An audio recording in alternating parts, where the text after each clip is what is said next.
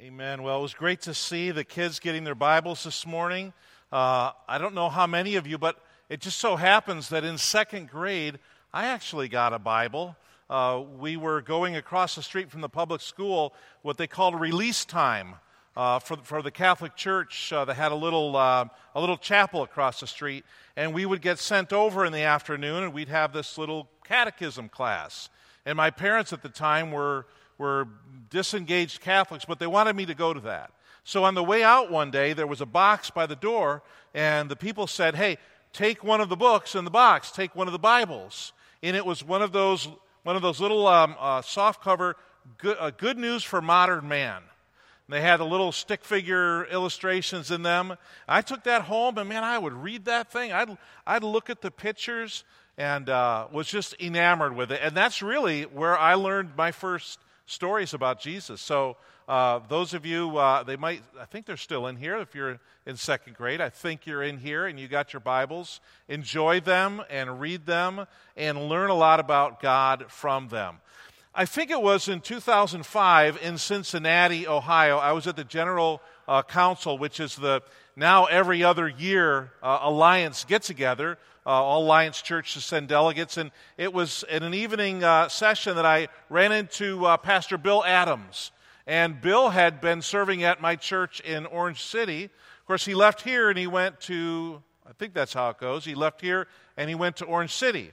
And I didn't know that he had served here, but I knew he had served in Orange City. And we got together, and I got to know him a little bit. I was new into the Alliance. And we talked, and we talked, and we talked. And after a while, the people he was going to get a ride with back to his hotel had left. So I told him, I'll give you a ride. I can give you a ride to your hotel. And so as we're driving out of the downtown Cincinnati area to his hotel, I'm thinking in my head, I'm going to remember the way to get back, because I was staying at the hotel by the conference center. And I dropped him off, and I turned around to backtrack, and it didn't work. It doesn't always work to backtrack, especially when you're in downtown in a city you're not familiar with. And I got to some sections that to me were a little intimidating. And the more I drove and turned and drove, and all of a sudden I was in this residential section that wasn't like the residential sections are in Orange City. And then it started raining, and I'll never forget these big drops hitting the windshield of this rental car. Like these big, huge drops, like one at a time. And my blood pressure started, go up a little bit. And I'm thinking, okay, I got to find my way home. 2005, they didn't even have iPhones yet, right? I couldn't get out my phone and get a map to get back. I think I had a flip phone. And so I went a little further, and now there are burn barrels on the corners, and the residents are starting to accumulate on the corners.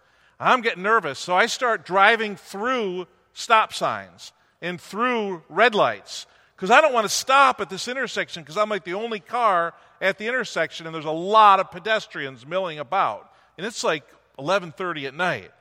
Finally, I saw a sign that said the highway this way, and I turned, I made a couple turns, I got back on the highway and made it quickly back to my hotel.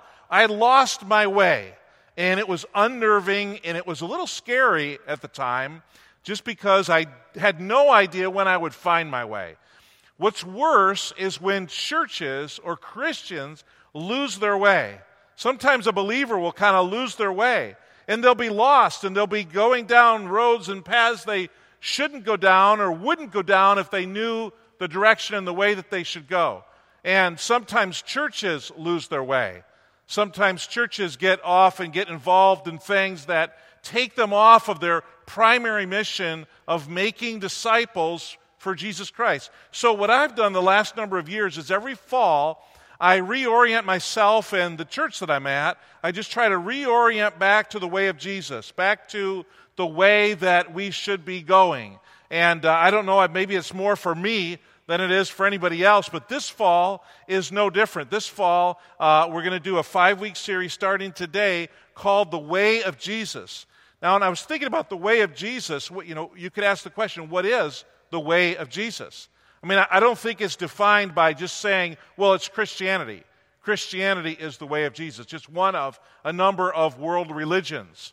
I don't think it's defined either by our culture, because our culture is It's so situational, like whatever is going on and whatever is in the moment happens to drive everything else. I don't think it's even defined by our denomination or by any denomination, because the way of Jesus is kind of trans-denominational, right? It's not defined by any particular church. In America, we've got a lot of churches that are modeled after our nation, and they're democracies, and it's kind of like mob rule in some churches. And I know a lot of churches, because I speak with a lot of pastors, who have stuff going on in their church that isn't the way of Jesus. And it's not even personal opinion. Well, I can just decide what the way of Jesus is. We find the way of Jesus in the Gospels. We find the way of Jesus in His Word. And so we're going to start a 5-week series. Today, the way of Jesus is the way of love.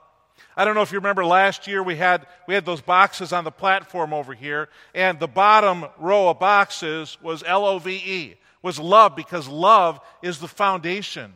Whenever you start talking about God, I don't know how you can start apart from love. And then the second week we're going to talk about the way of Jesus is the way of prayer. And then the way of Jesus is the way of service. The way of Jesus is the way of the cross. And finally, the way of Jesus is the way of the kingdom, or the way of kingdom living. That's the way of Jesus. So I want us to orient ourselves back to the way of Jesus, and today I want to reset the compass to the way of Jesus, whom we follow, right? We follow Him, and particularly this morning, in the way of love. Now on our phones we have these compass apps that we can flip it up and figure out which way is north. And so when we look at the Scriptures, we see that true north for Jesus is love, is characterized by love. So love is so fundamental that Jesus summarized all of the commandments in the Scriptures of His day to one command, and that is to love. In Matthew 22, he records this situation with Jesus and the Pharisees. Matthew records a lot of situations between Jesus and the Pharisees. And in particular, in this passage, it says that seeing that he had silenced the Sadducees, the Pharisees got together. And I would imagine the Pharisees are like any religious leader, any group of religious leaders. They get together and they talk about what they know, they talk about what the truth might be, and they talk about what is, and they try to make sense of it all. And they saw Jesus speaking to their, in some ways, their counter group, the Sadducees, and they saw that he had silenced them. And so one of the Pharisees, it says an expert in the law, not just a run-of-the-mill Pharisee, but an expert in the law of Moses, he poses this question to Jesus. And I would imagine also that this is a question that these Pharisees had shared amongst themselves and had discussed and had different opinions about as to what was the greatest commandment in the law. And so he thought, well, I'm going to ask Jesus. Maybe this Pharisee was a secret follower of Jesus. And maybe he knew the answer Jesus would give, and it would align with the answer he was giving to his Pharisaical friends. And maybe not. But either way, they pose this question to him. It's often described as a trap for Jesus. Whether it was or not, Jesus knew what he was going to answer. They said, "Teacher, what's the greatest commandment in the law?" And Jesus replied, and he replies, quoting from Deuteronomy chapter 6, "Love the Lord your God with all your heart, with all your soul, with all your mind. This is the first and greatest commandment." The greatest commandment because it signified its importance, and the first commandment because it signified its priority, that it came first in the list. But then he says in verse 39, he adds to it, "And the second is like it." Because loving God can be kind of ethereal. It's like the vapor and the steam. You can't really grab it. It just kind of goes away between your fingers. Loving God is kind of like that. I mean, we can all say, well, I love God. But Jesus offered an illustration of loving God. Love your neighbor as yourself. speaks to humility and putting somebody else before yourself. So the second is like it. Love your neighbor as yourself. And then he says in verse 40, all the law and all the prophets hang on these two commandments. So in the scriptures of our day, the English Bible, the law would be 5 books and all the prophets would be 12 and 5, it's 16 or 17 of the, like 22 of the 39 books in our Bible would be considered the law and the prophets. And Jesus said all of those books and all of those teachings, they hang on those two commands. I think that love is the driving force of God's redemptive plan. We see it in God's covenant with Abraham back in Genesis 12. When at the end of chapter 11 of Genesis, the lineage of this guy Abram is mentioned, a lineage is mentioned, and Abram is in it. And then in chapter 12, God says, Abraham, I pick you, Abraham, and I'm going to make of you a great nation. And all the nations on the earth are going to be blessed through you. I'm picking on this one guy here in the second row. They're all going to be blessed through you. God made a decision. He made a commitment. And he made a covenant with Abraham. And it was a covenant of love with Abraham. It was not a two-sided covenant where God said, Abraham, if you do this, then I'll do this. God said, no, Abraham, no matter what, I'm going to come through because I'm going to show my love to you.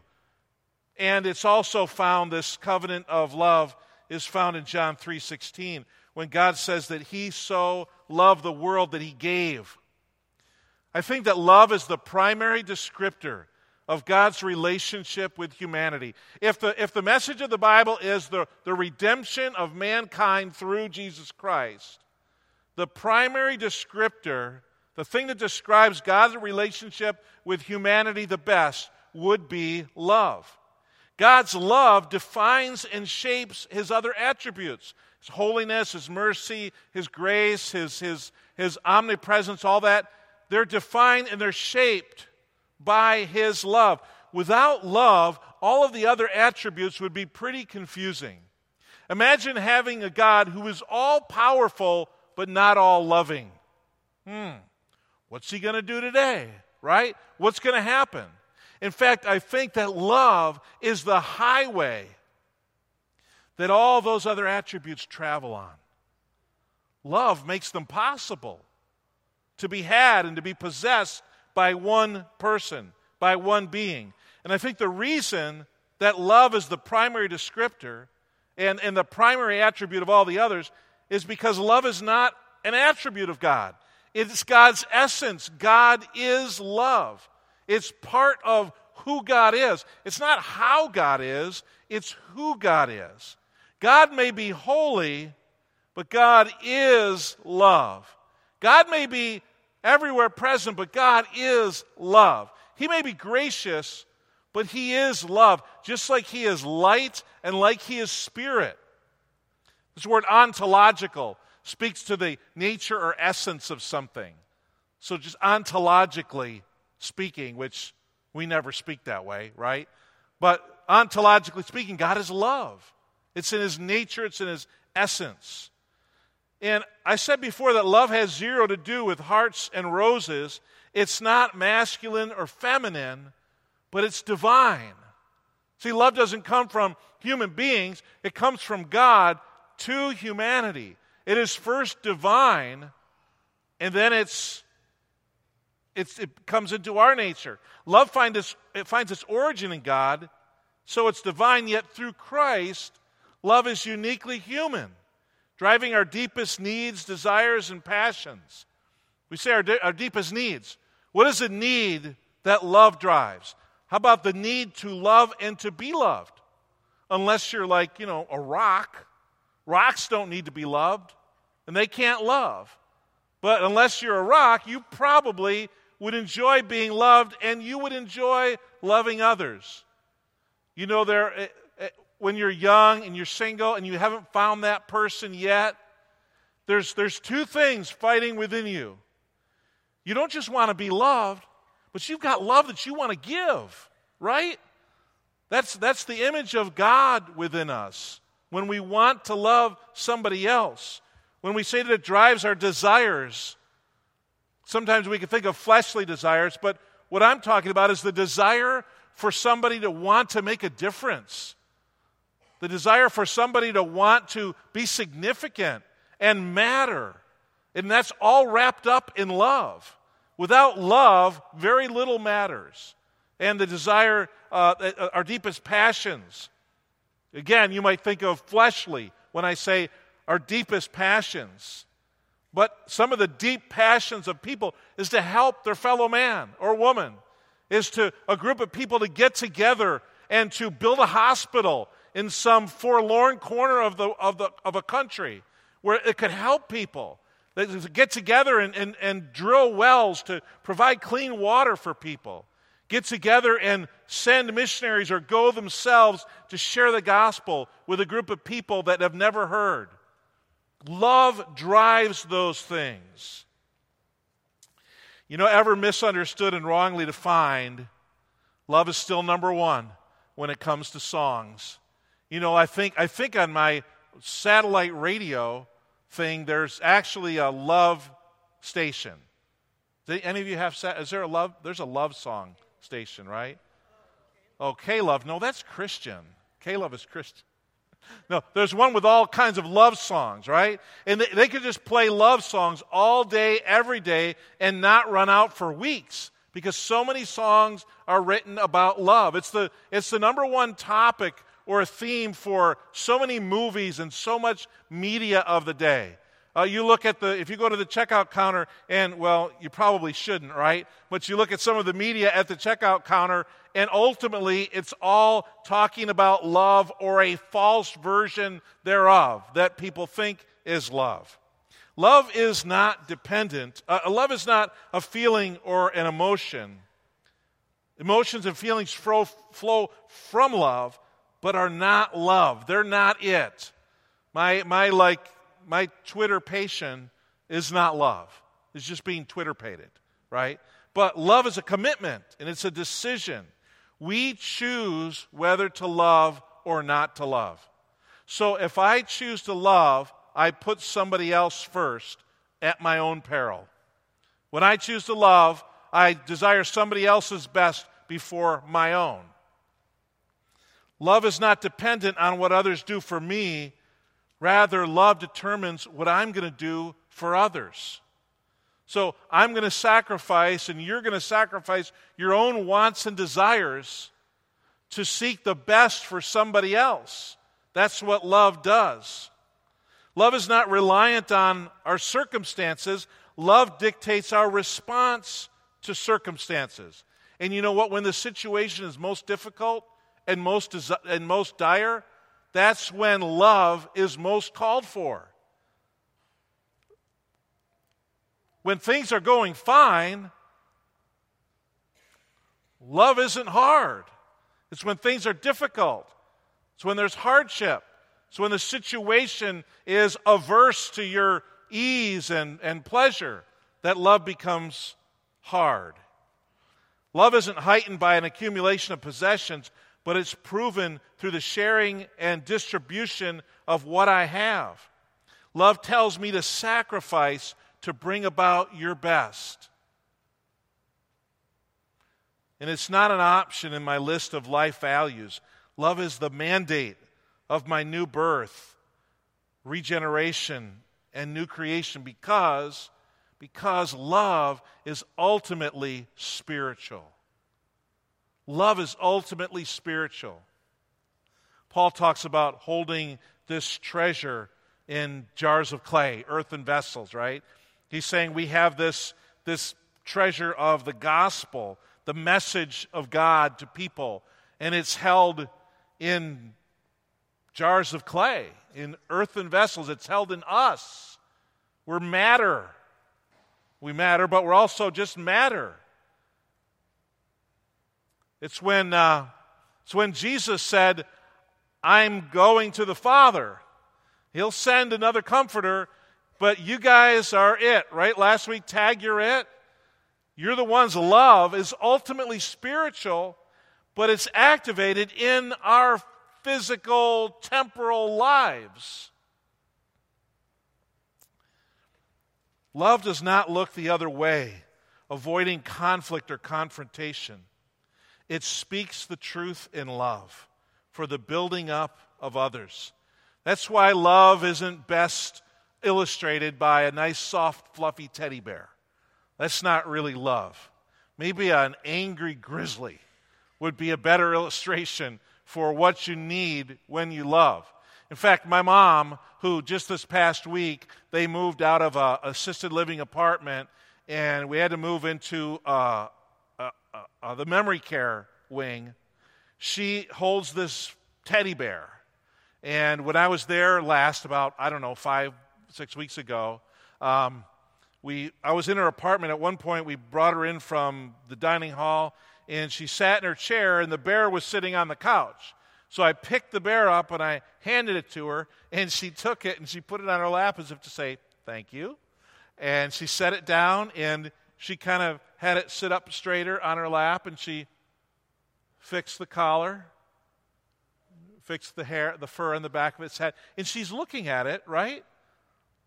She kind of knows it's not real, but she kind of doesn't. She is putting her attention and affection on this little bear. And that soft, fluffy bear, for me, illustrated the toughness of love.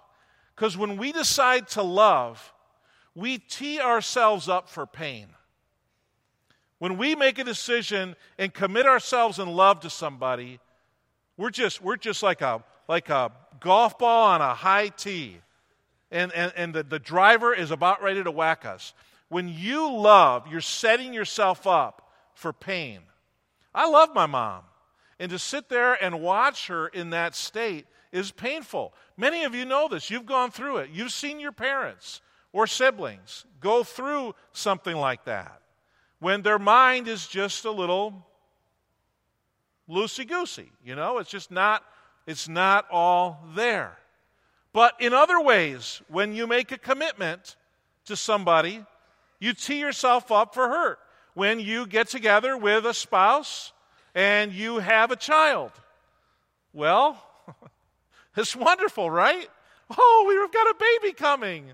Well, that's great.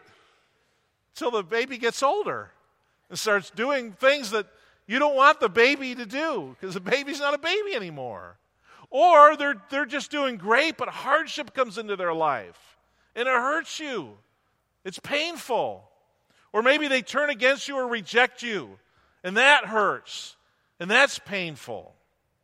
And you watch your kids or even your grandkids or even your great-grandkids go through stuff. Why? Why? Because you loved. You loved. You did it. You decided to make another human being. And better yet, you decided to invest yourself in them and to love them. Or you said, I do, and you got married. Or you just said, I do, and that we'll go out together. And you're going out. When you're going out, you're on the tee. You're on the tee. And you might get, it might be a 9-iron. And it might get you up a little higher at first, but it's going to be a hard landing. Or it could be a driver where, bang, you just don't even know what hit you. Because the person you're going out with, or worse, maybe the person you've committed your life to, no longer wants to commit their life.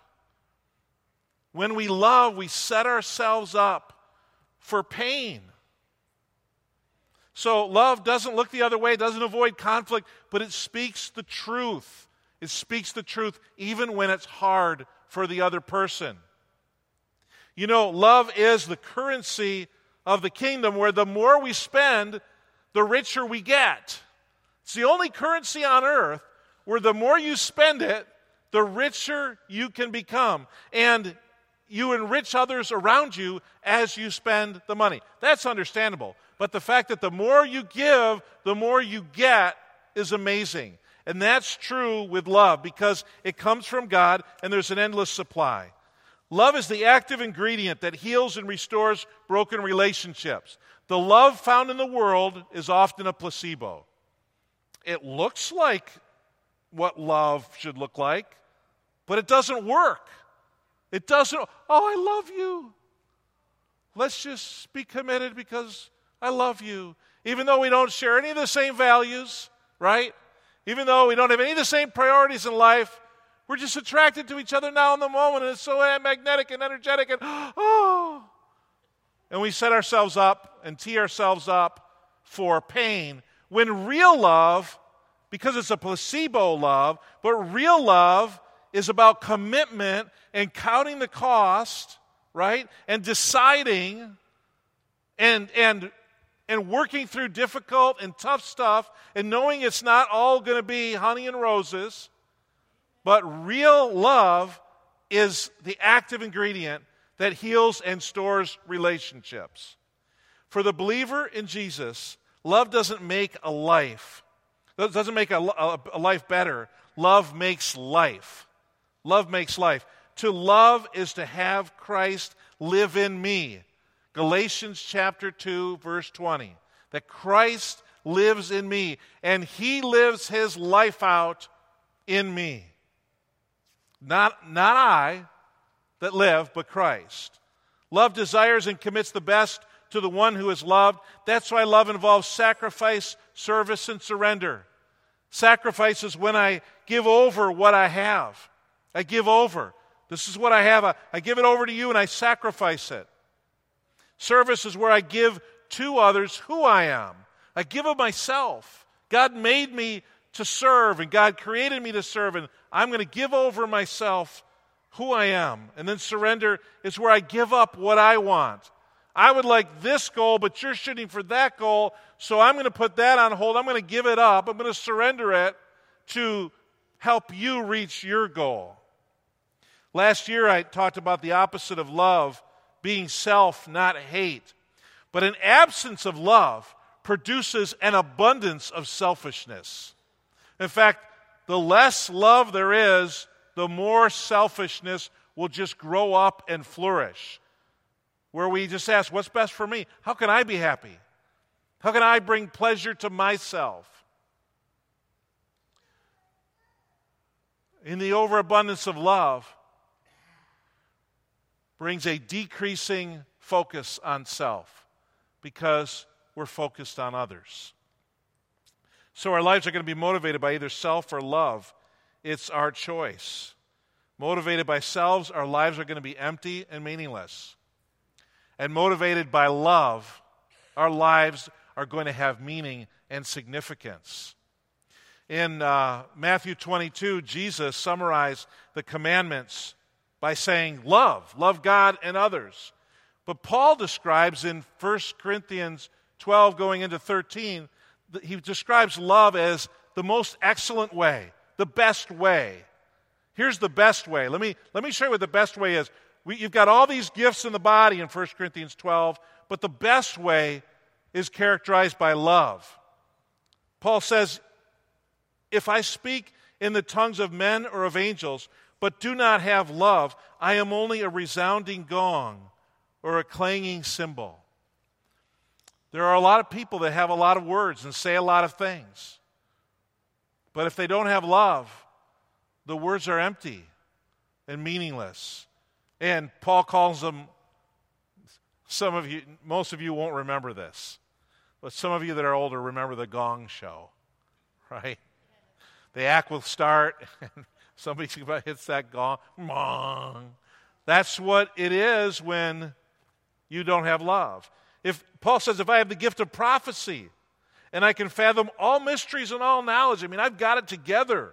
And if I have a faith that can move mountains, Jesus talked about, but I don't have love, Paul says, I am nothing. He's affirming the importance and the priority of love.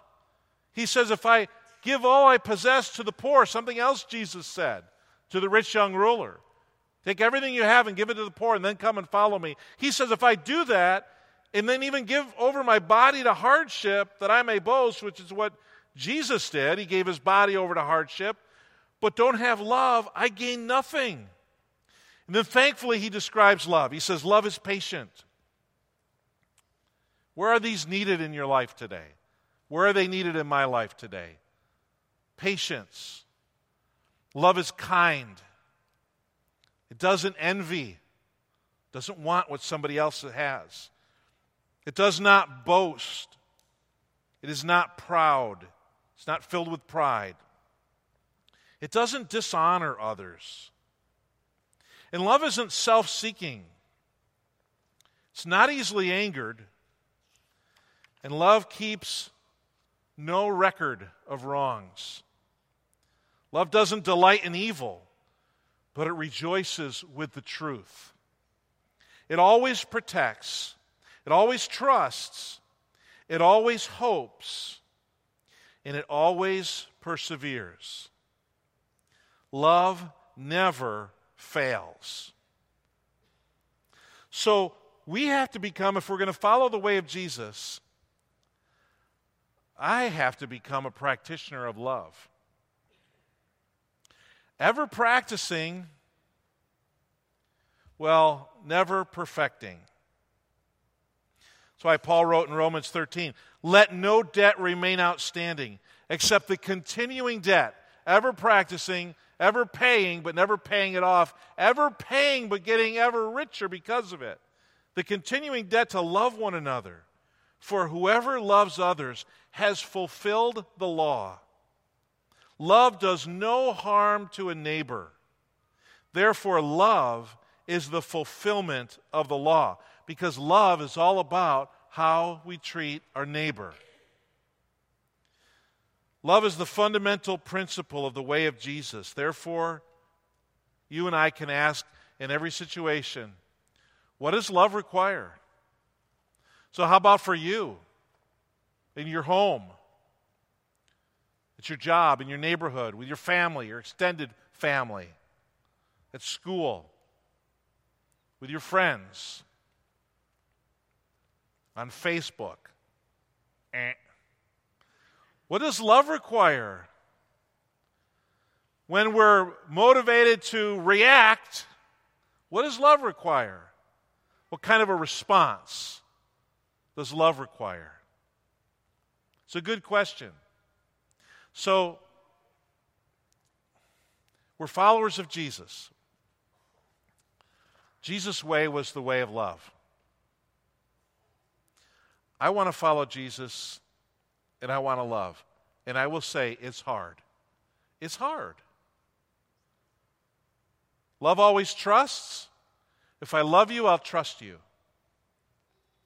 If I don't love, I don't trust. So I withdraw, and I hold back. I keep my cards close to my chest, and I don't let you see them because I don't trust you, and therefore I can't love you. So love always trusts. Oh, we could go down this list. There's so much here. But love is the foundation of our lives. And I think it's the primary direction in the way of Jesus. Next week we'll talk about the way of Jesus is the way of prayer. Is the way of prayer. Speaking of prayer, let's pray together. Our Father, we thank you. We thank you for your word. We thank you, Lord Jesus, for your love. Your love that gives us life. God, I pray that through your Spirit, we would be a people of love. We would be becoming more and more like Jesus. Lord, I pray that if there's one here this morning who has never before believed in you as the one who died on the cross for their sins, who showed your love for them by paying for their sins, by defeating death and hell, by rising again, the victorious Savior. God, I pray that you would work in hearts this morning of those who need to come to you by faith. And Lord, we come to you by faith this morning. We believe in you, Lord Jesus, what the Bible calls, as the Bible calls you, the author and the perfecter of our faith.